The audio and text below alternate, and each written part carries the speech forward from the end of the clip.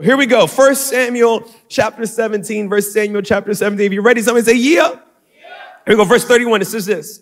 Now, when the words which David spoke were heard, they reported them to Saul and sent for him. Then David said to Saul, let no man's heart fail because of him. Your servant will go and fight with this Philistine. And Saul said to David, you are not able. Somebody say, you're not able to go against this Philistine to fight with him, for you are a youth, and he a man of war from his youth. So David, you can't fight Goliath. You're too young. What he's literally saying is, when you were born, Goliath was whooping tail. Like, he's been doing this longer than you have been alive. Can you say tail in church? I just did. So anyway, here we go. For you are youth and a man of war from his youth. But David said to Saul, your servant used to keep his father's sheep. When a lion or a bear came and took a lamb out of the flock, I went after it and struck it and delivered the lamb from its mouth. And when it arose against me, I caught it by its beard. I struck and I killed it. David said, I got a bear head hanging on a wall in my home. I've been through this before. So your servant killed both the lion and the bear, and this uncircumcised Philistine, that's a biblical cuss word, will be like one of them, seeing he has defied the armies of the living God. Moreover, David said, the Lord who delivered me from the paw of the lion and from the paw of the bear, he will deliver me from the hand of this Philistine. And Saul said to David, go and the Lord be with you. I don't think Saul's comment of the Lord be with you was like an encouragement. I think it was more like, go ahead and God help you. Come on, let's pray. Father God, we're grateful. We're thankful for this moment, this opportunity, God, to be in your presence, God, in buildings all across this state and in homes and living rooms and kitchens and cars. But we're gathered together in your presence to hear your word. God, we know that it's not just going to be information, but it's going to be revelation that's going to take us one step closer to the plan, the purpose, the destiny that you have for us. God, have your way in this moment. And when you speak, we will obey. In the matchless name of Jesus, we pray. Amen and amen. We're in week 2 of a series that we're calling Mature-ish. Mature-ish. Mature, but not quite. And we've been talking about since last week this idea that oftentimes age and maturity travel together.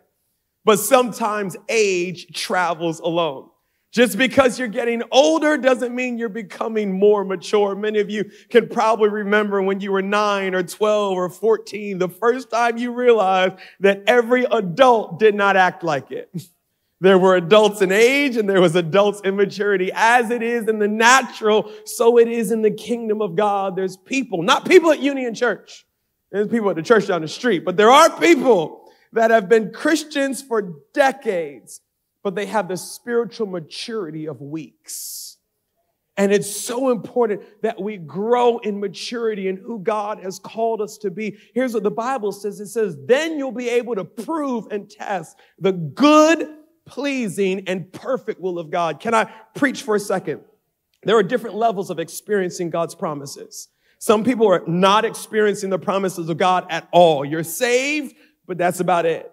Then some people are only experiencing the good that what God has for them. Some people aren't just experiencing good, but good and pleasing. There are few people that are experiencing the perfect will of God. And watch this. In the original Hebrew, that word perfect doesn't mean our English word perfect. It means fully mature, fully ripened, fully developed. He said, hey, I want you to get to the place where you're experiencing the fully developed promises and miracles of God. And it only happens if we grow and mature as believers. How many people, your favorite subject back in school was English? Any English folks? You love English folks. Okay, God bless you, English folks. You people are weird. What do you mean? Where you people? I can't stand English, which is funny because I'm writing and preaching and communicating is what I do. But I could not stand English because it was so up for opinion. I used to hate when I used to get my English paper back and had the little red pen on it. And then the teacher would write something dumb on it, like, you did not properly support your thesis. Says who?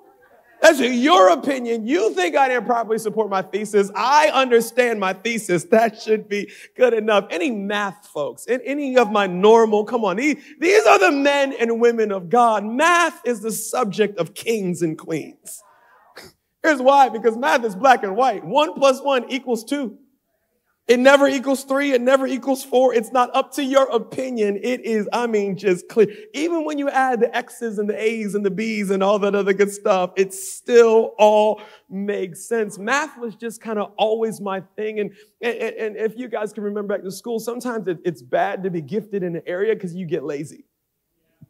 You just, this is my gifting. It comes naturally. I'm one of those people that I do numbers in my head. I don't really need to write anything down. So I would go to math class. I was asleep. I'm not even gonna lie to y'all. I was asleep. I'd read the textbook. I'd ace the classes. And I'm, kind of going on about my life and just having the best time ever until I got to college. University of Maryland, College Park, best school in the world. By the way, fear the turtle. I get the freshman year in college, and I think I'm going to ace college math the same way I ace high school math, which is sleeping through class, reading the textbook, showing up, and acing the test. So guess what I did? I slept through class. I went to the test. I read the textbook. Watch this. And I got every question right. And I still failed the test. Off of one dumb phrase. Show your word. I wish we could write notes on our paper back to the professor. You got to know for me. I got to know for me. Anyway. Because when you get to a certain level, they're not just interested in the right answer. They're interested in, can you prove how you got there? And I said, no, I can't prove how I got there because I did it in my head and I can't really explain to you how it worked out. I'm just like, it's the right answer, right? No. If you can't prove how you got there, then we're not confident that you have a solid foundation.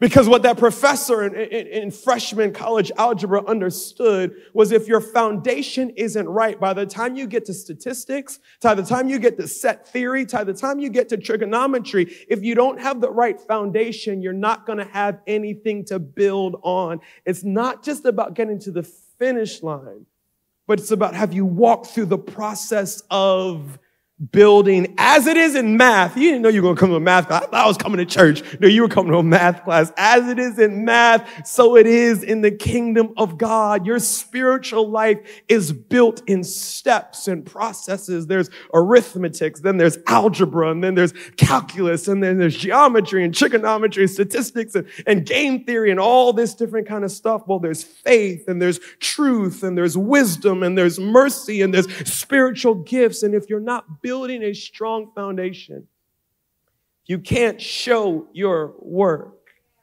You're going to be exposed on the worst moment ever. Here's what I've discovered. The solidity of my foundation is only exposed under pressure.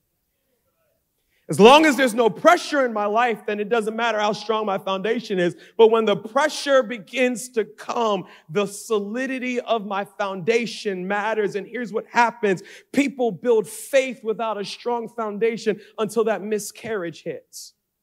Until that parent passes away prematurely, until that job is lost, and here's the thing, life happens to us all.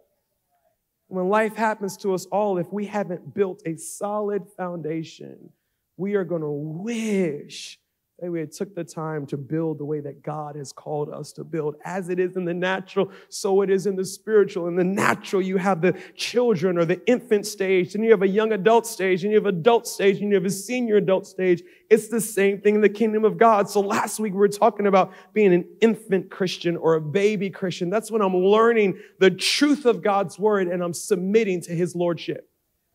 That's when I'm making the decision that God's word is preeminent in my life and my opinion will submit to the word of God. That's when I discover who I am, that I'm no longer a sinner, but I am now walking in the righteousness of God. I am a child of the Most High God, and I have an inheritance in Christ Jesus.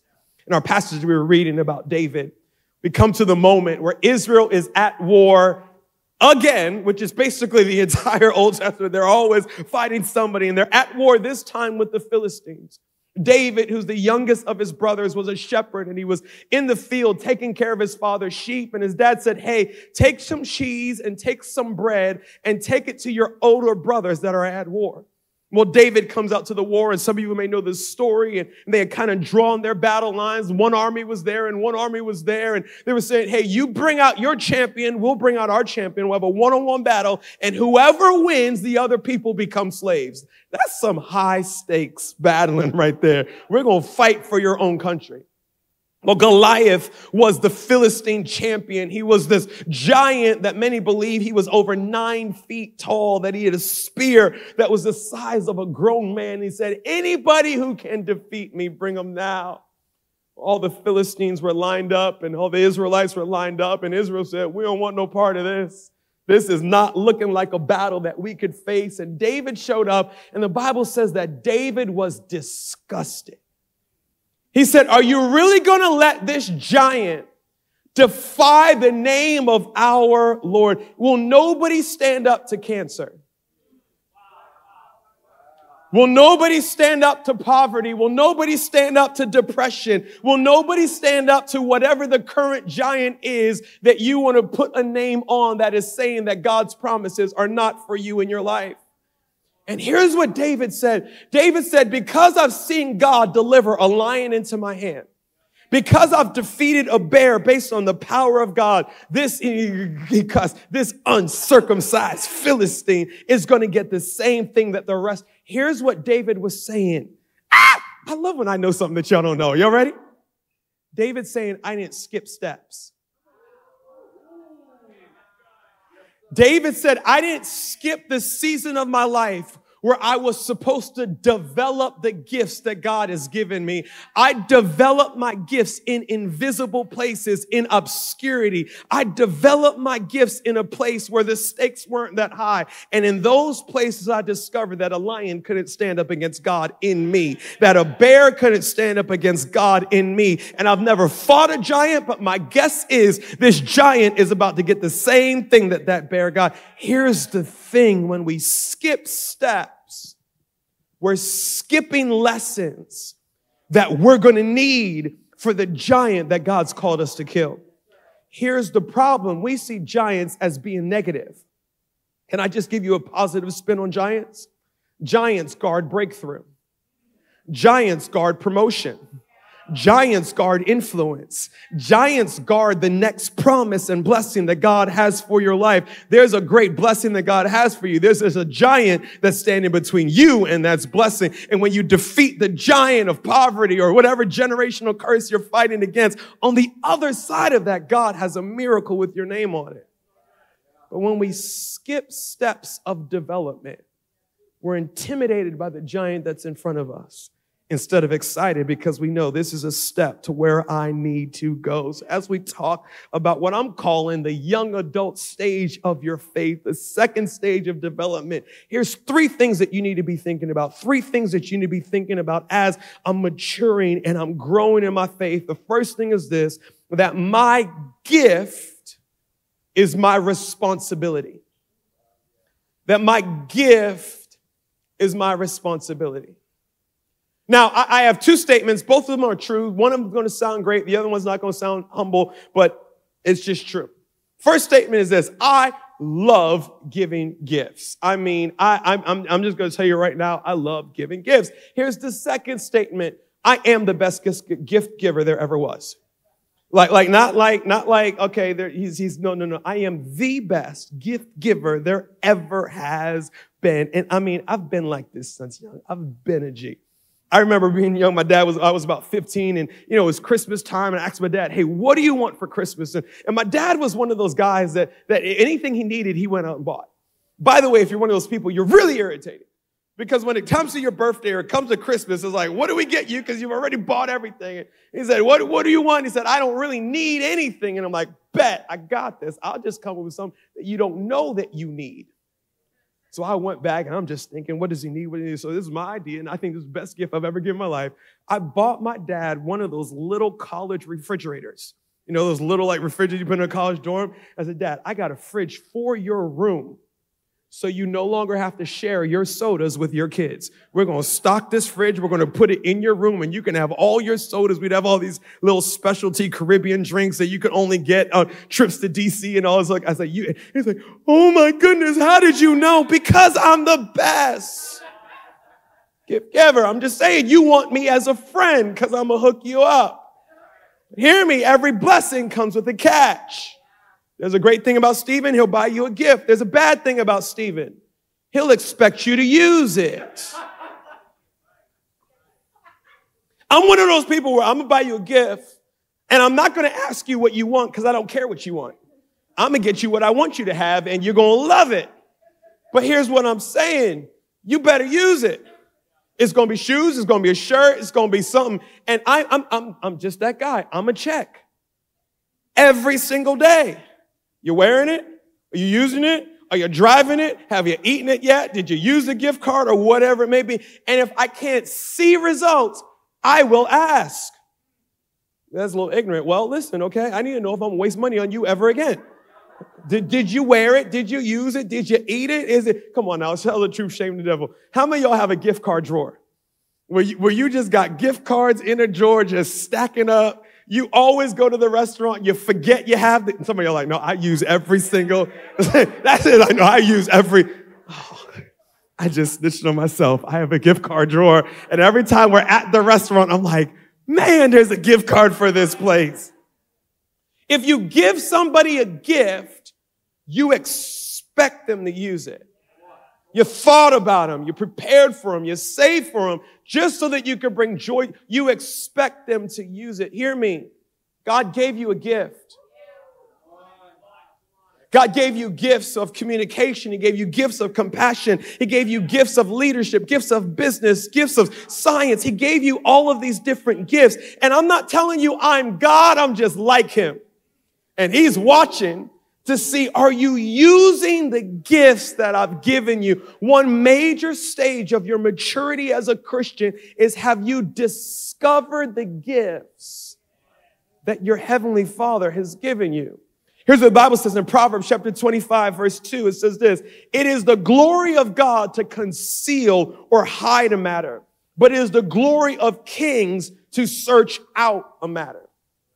Now, my parents around Christmas, and I won't give you a long story, they just knew their children would always search for their Christmas gifts. And my dad would always threaten, if you find your gifts, you're getting a whooping and they're going back to the store. We're not little playing those games or whatever it may be. But because he had a little bit of compassion for us, he would at least hide the gifts. And now that I'm too old to be whooped, I'm just, Dad, I found them every year. Every single year, the little back of your closet thing under the coat you never wear, that's not a good hiding place. Hear me. The Bible says that God hides your gifts. He hides them in you. Some of you have giftings that you don't even know you have giftings. And I'm jumping ahead of my message, but can I tell you why he hides them? Because if you find your gift before you find character, if you find your gift before you submit to God, if you find your gift before you've developed the truth of God's word in your life, that gift that was supposed to be a blessing will actually be a curse. Every gifted manipulator is actually a gifted communicator. But it's a gifting with no character. So here it is, we have a God that has given us gifts. He's hidden them in us, and it is our job to go on the process, to go on the journey of discovering that gift. Can I give you something fun? Edison did not discover or did not invent the light bulb. He discovered it. God invented the light bulb because all wisdom and truth comes from God. All he did was discover it. Carl Benz did not invent the car, the automobile. Some people are like, I thought Henry Ford did. No, he perfected it. Carl Benz discovered the automobile. God invented it. God has hidden things. Al Gore did not invent the internet. I don't even think he discovered it, but God invented all of these innovations, and he's hidden them. Some of y'all are young, like, Al Gore, who's that? Anyway, God has hidden these things in us, in our intellect, in our environment around us to be discovered. And it's our job to go on the journey of God. What have you placed inside of me? Because you've given me that gift to use. There's so many Christians that are going through life and they don't know the gift that God has given them. I don't know why I'm jumping ahead, but hear me. Your gift is connected to your destiny, your purpose. Your gift is connected to fulfillment. Your gift is connected to the impact that God has left you to have here on earth. And if you never discover your gift, you will never be fulfilled. So watch this. Can I give you some gifts that David discovered? David was a gifted warrior. David had courage on the battlefield like none other. David was a gifted worshiper, which is so random. He's a lover and a fighter. David, like, I'll cut your head off and then I'll sing at your funeral. Listen, I could do both of them. David wrote hundreds and hundreds of psalms. What are psalms? They're songs and poems unto God. David would play a harp with such an anointing that demons would literally flee. David was a leader. David was able to get men that had no direction and were not willing to submit to anybody, but they submitted to David. Do you know when he discovered these gifts? Out in the wilderness with these sheep.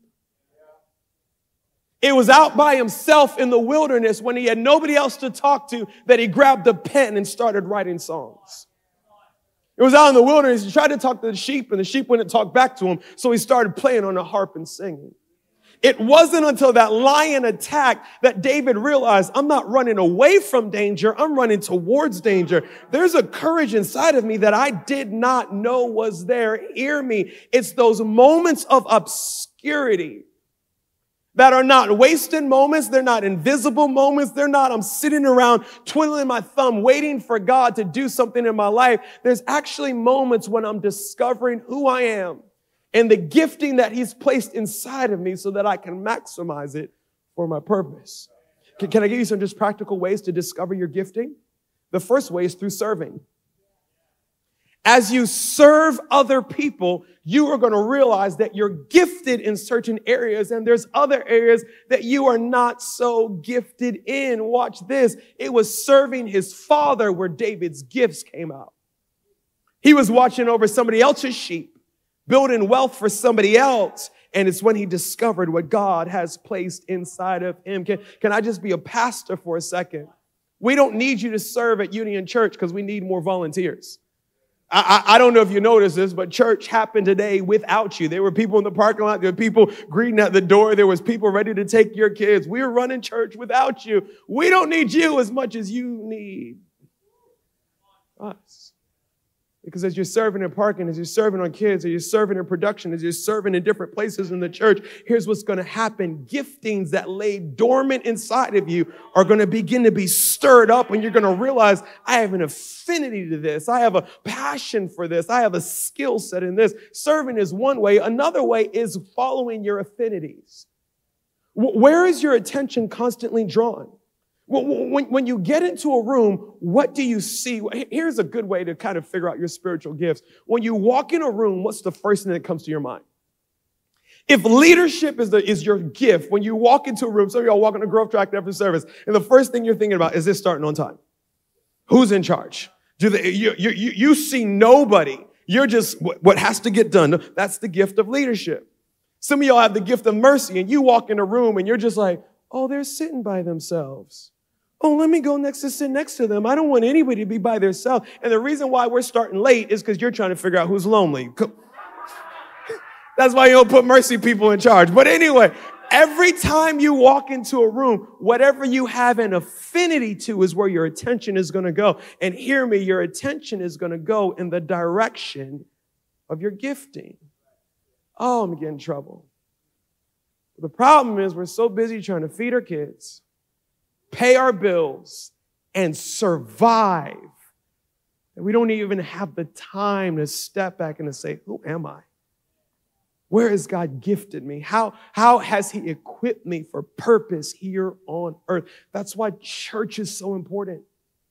Church is a 85-minute pause in my week. You're not allowed to laugh. Calm down. Of who am I? Who did God make me to be? And what has he placed inside of me? Here's the last way that you discover your gifting, through affirmation. Now, this may sound counterintuitive, but I promise you it's not. What's the purpose of a gift? To be... All right, we'll try again. The answer is to be given. Y'all ready? Here we go. What's the purpose of a gift? To be given. Come on, there we go. The purpose of a gift is to be given. How do I know where I'm gifted? Start giving them away. You're giving your gift away. And watch this. You'll know how gifted you are based on how excited people are to receive your gift. I'm getting in trouble, but that's all right. My dad can't whoop me anymore. So there was this one Christmas. I was about 12 years old, and all I wanted was a pair of Timberland boots. I was like, he's like, what do you want for Christmas? Timberland boots. Okay, if you don't get those, what do you want? Timberland boots. Okay, what if you don't get those? What else do you want? Timberland boots. That's actually all I want. And my dad said, don't worry about it. And we get to Christmas, and you know how to do Christmas. You kind of size up the boxes. Is it the size box that can possess the promise that I've stood in faith for over the last 3 months? So we get to Christmas, and there's a box that looks like it could hold Timberland boots. Not gonna lie, I kind of did take it, and I shook it, and I felt the weight, and I heard boots shaking in there, and I'm just like, yeah!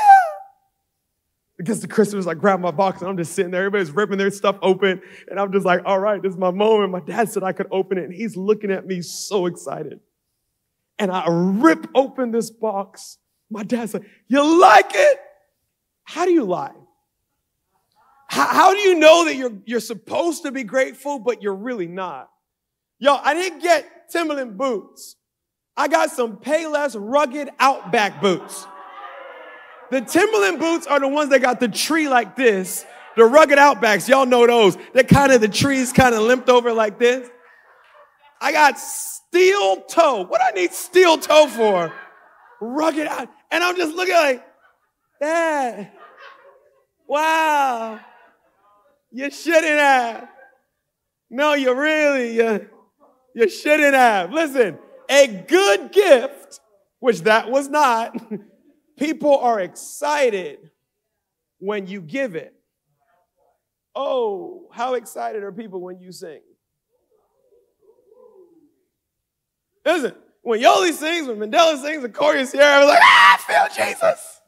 When Stephen sings, somebody make him stop. He's killing the... Some people, when they sing, they bring the presence. Some people, when they snatch you out of the presence. Somebody's like, why do you play the music so loud at Union Church? To drown out your singing. That's not nice. Calm down. Get back to... Listen, how excited are people about your gift?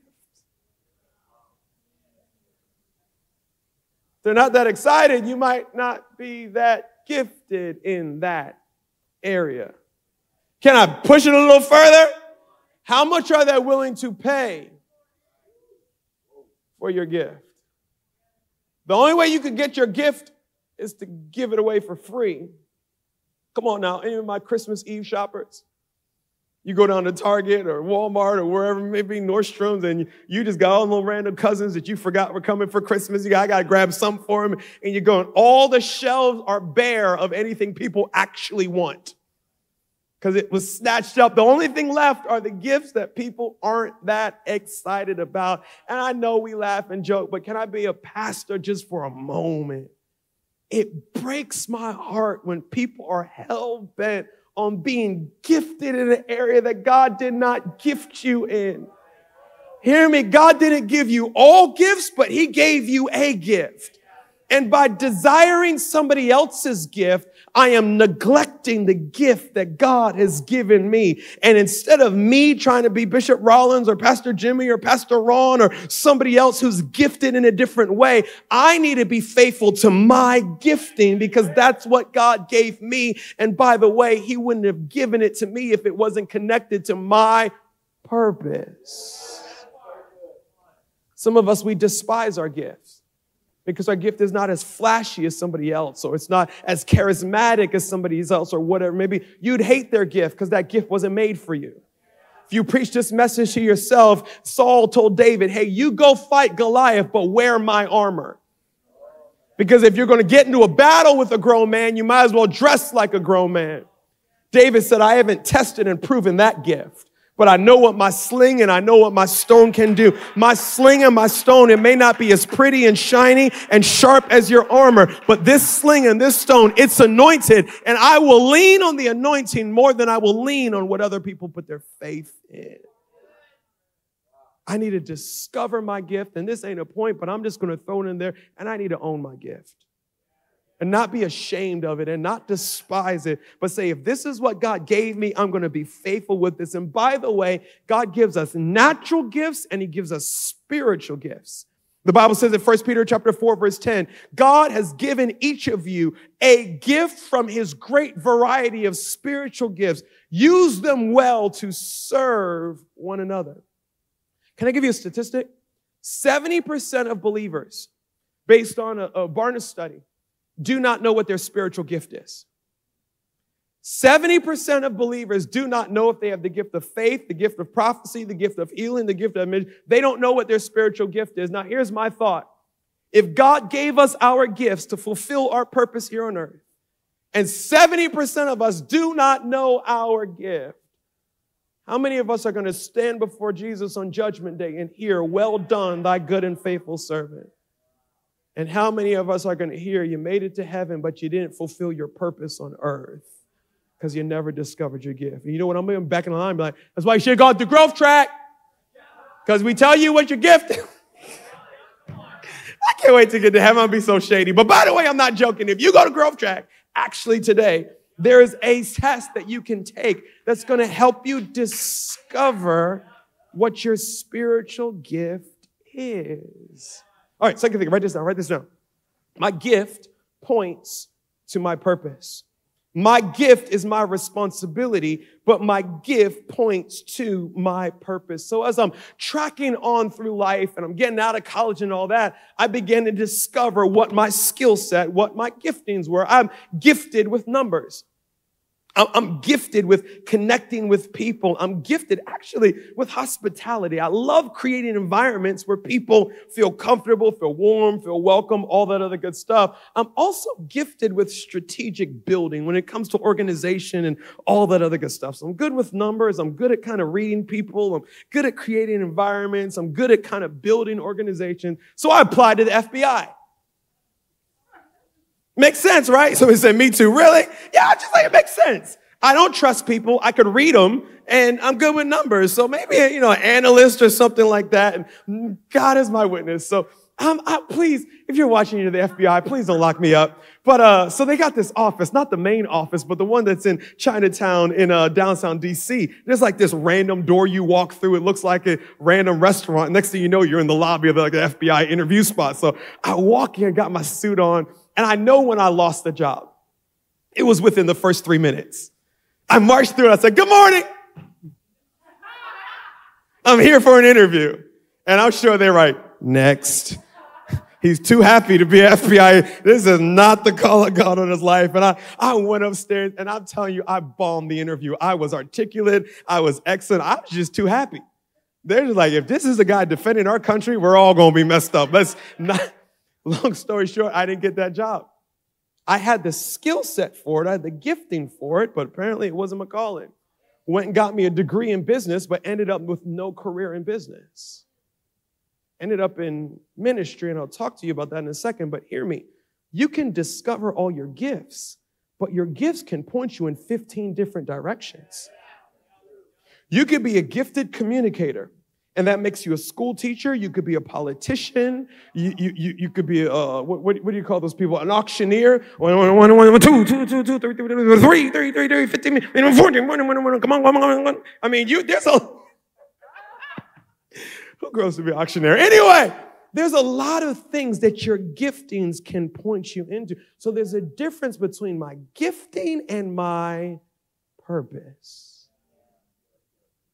Remember the day I discovered my purpose. It's reading Jeremiah 29:11, which you guys know. It says, for I know the plans that I have for you, says the Lord. Plans to prosper you and not to harm you. Plans to give you hope and a future. And two things exploded in my heart. The first thing is this, that my life is not happenstance. That my life is not, let's see where it goes. That my life was actually planned before I was born. And that sounds kind of negative. Like, that's not fair. How come I don't? No, it wasn't planned to harm me. It was planned to progress me. It was planned to keep me in a position of hope and to give me a position where my future was always bright. I remember I was reading that moment and my heart exploded because two things happened. One, I realized God has a plan for my life. That it's not just I'm here on purpose. Part of spiritual maturity is understanding there is a purpose. There's a calling on my life. The second thing that exploded in my heart is I realized this. How many of my friends don't know this? How many people around me have never heard the fact that God knows them and He planned a life for them that is greater than they could ever plan for themselves? I remember in that moment, I said, God, I don't know what my purpose is. And I don't know what you've called me to do. But here's what I do know. I want to give the rest of my life to helping people know that they're not a mistake, no matter if their parents tell them that they were, we didn't plan you, we didn't see you coming. Well, your parents may not have planned you, but God planned you. And He had a purpose and He had a direction that He set you up for. Fast forward 14 years and now I'm a pastor. It's a good thing I'm good with numbers. We're able to be good stewards of the resources that God gives us. It's a good thing that I can read. Everybody said, man, you're a phenomenal preacher and all that. And it's weird me saying that, but hey, I'll go with it. You know, one of the reasons why I'm a gifted communicator? Because I don't just preach the truth, but I preach to where people are. Can I tell you how I prepare my messages? I prepare my messages for the skeptic. I don't prepare my messages for people who agree with me. I prepare my message for you hear me say this all the time, for the people who sit in church like, I don't think so. No, that's not. And my goal is to deconstruct every argument that you have. So at the end of the message, all you can say is, what must I do to walk in that? I love creating atmospheres. It's a good thing because we've created a place where people can encounter God. And God's given me, watch this, all of my gifts are fulfilled in the purpose that He's given me. But I have to study my gifts to figure out my purpose. Look at David. How in the world can I be a warrior, a worshiper, and a leader in one vocation? That doesn't even, the only thing that warrior, worship, and leader works for is being a king under the direction of God. Because you're going to have to fight battles, but you're going to need the presence of God to lead you in a battle, and you're going to have to convince people that God is with you. Your gifts will point you to the purpose that God has for you. Jeremiah 29:13 reads this. It says, you will seek me and you'll find me when you seek me with all your heart. Here's what God said. He said, you'll never be able to connect the dots with all of your gifting without me.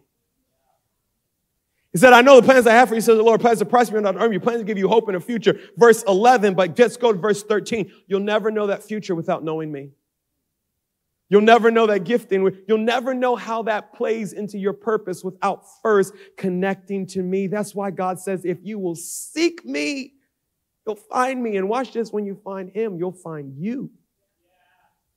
Because you'll figure out, why is He giving me all these different things? There's a book called Thou Shalt Prosper by a Jewish Rabbi Lapin, and it's the 10 Commandments of Wealth. That's kind of the subtitle of it. And he's kind of going off of the premise that here in America, Jewish people make up about 2 to 3% of our population. But yet they are 30% of American billionaires and hold, many people believe, 20% of the world's wealth. One of the smallest populations, one of the wealthiest people on the planet. And he's kind of walking through, here's the why, and he's breaking down all the misconceptions that Jewish people only do business with Jewish people. He said, no, Jewish people hate Jewish people just like everybody else hates everybody else, because we all just sinners saved by grace and all that. But here's what he said. He said, there's something in the core culture of the Jewish people from the Old Testament where they never saw their job as a place to make money. He said, here's the fundamental difference. He said, we were raised and trained from the Old Testament that my job is not how I pay bills. My job is my ministry. My vocation is actually how I serve the world. Matter of fact, he said, coming out of World War II, when they were rebuilding their lives and they didn't have names and they were able to pick their own names, they would pick a name based on their vocation.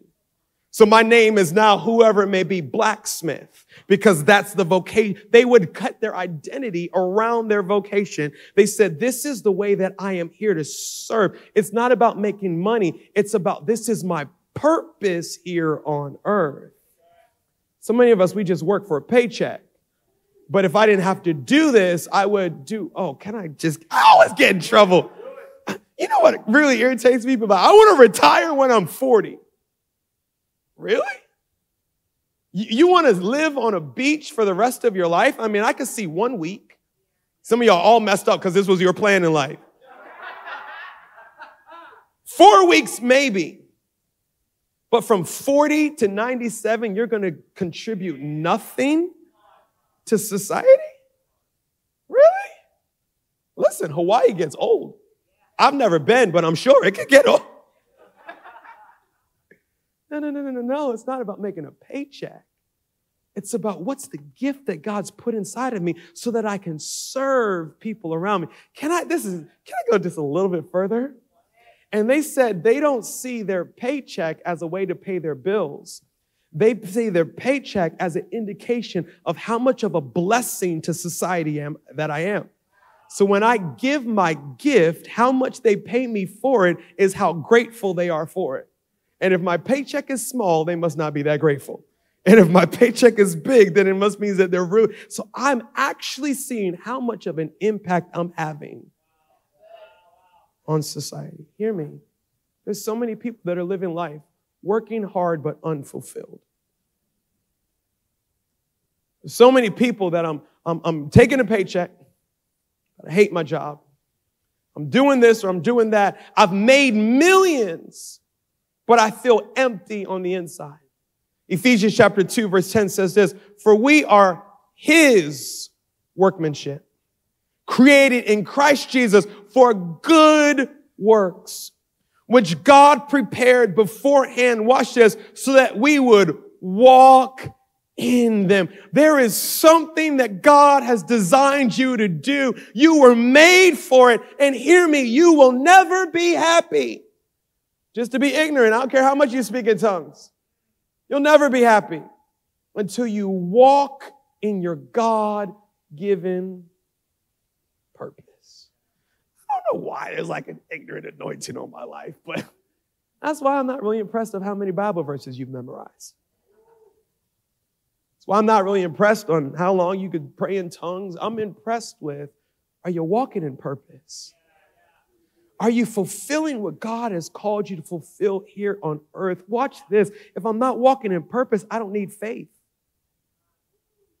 Because if I'm not walking in purpose, I'll never run into a giant. Because giants only stand in front of people that are looking to fulfill the call of God on their life. There's so many people where our faith is anemic because we're not walking in the purpose that God has for us, so we haven't needed to use our faith. All right, somebody say move on. All right, don't say that, but let's write this down. Last thing is this. I must live for tomorrow, not today. The season of my life as a believer, I've laid a foundation of truth. I've discovered my identity in God, which, by the way, I'm growing for the rest of my life. But I'm discovering my gifts. I've discovered my purpose. I need to begin to live for tomorrow. 1 Samuel chapter 16, verse 12 says this, so he sent for him and had him brought in. He was glowing with health and had a fine appearance and handsome features. Then the Lord said, rise and anoint him. This is the one. Verse 13, so Samuel took the horn of oil and anointed him in the presence of his brothers. And from that day, the Spirit of the Lord came powerfully upon David. Then Samuel went to Ramah. Somebody say chapter 16. What we're preaching out of is chapter 17. David is standing in front of Goliath, getting ready to save a whole country. In chapter 16, David was anointed king. The prophet Samuel came to his house and said, hey, God said there's a king in this house. Jesse, his father, brought all of his brothers except for David and said, hey, is this the king? And everyone, God said, no. He said, do you have any other brothers? Well, there's David, but you couldn't want him. He's just a shepherd boy out in the field. Samuel said, bring him. God said, that's the one. So they anoint David as king of Israel. Now, you know what David did after he was anointed king? He went right back to the field that he came out of.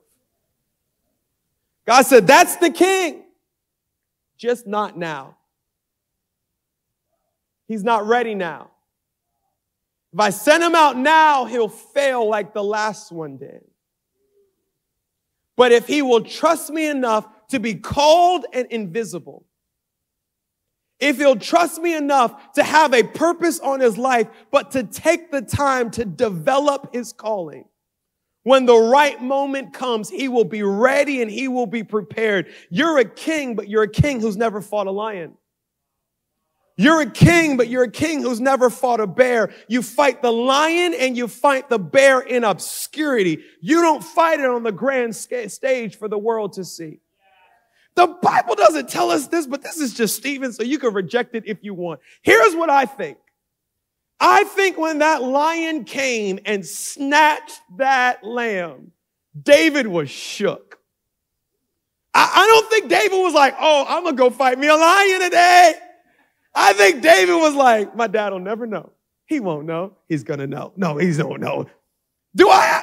And then he's like, okay, I'm going to go. And the Bible says that he went to snatch the lion, not to fight the bear. Read it. And David said, when the bear turned on me, that's when I took him by his mane and killed him. David became a warrior through necessity, not through desire. The circumstance told him who he was, not the courage in his heart. And then when the lion came, I don't know, I think he was scared, not as scared as the bear, but still scared. So by the time he got to Goliath, he had discovered his gifting, but he had also gotten over his insecurity. So he was ready to step up to Goliath in courage. Hear me. There's a development phase where God says, I'm going to put a lion in front of you, but no one will see. And you want to be seen, but you don't want to be seen because they're going to see that fear in your eyes. And if you'll be faithful to be developed in obscurity, when it's your moment to be king, you would have dealt with the fear in your heart and you'll be able to be courageous like God's called you to be. There's so many people, they want to be kings, but they don't want to be hidden. Pastor, give me a title. I'm getting, okay, somebody should just end this message. They want to start a business, but you've never been faithful at your job. You want to manage millions, but you've never managed hundreds. It doesn't work that way. It's steps. Luke 16 verse 10 says this, he who is faithful in what is least is also faithful in much. And he who is unjust in what is least is also unjust in much. There's a season of my life as a believer where I need to discover the gifts that God's put inside of me, where I need to discover the purpose that he's given me, but then where I need to begin to walk those out where no one can see.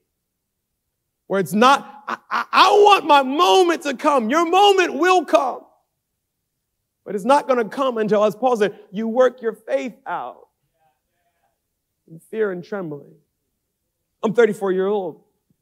People are like, oh, you're young. You don't preach like you're young. You sound like an old man. You know why I sound like an old man?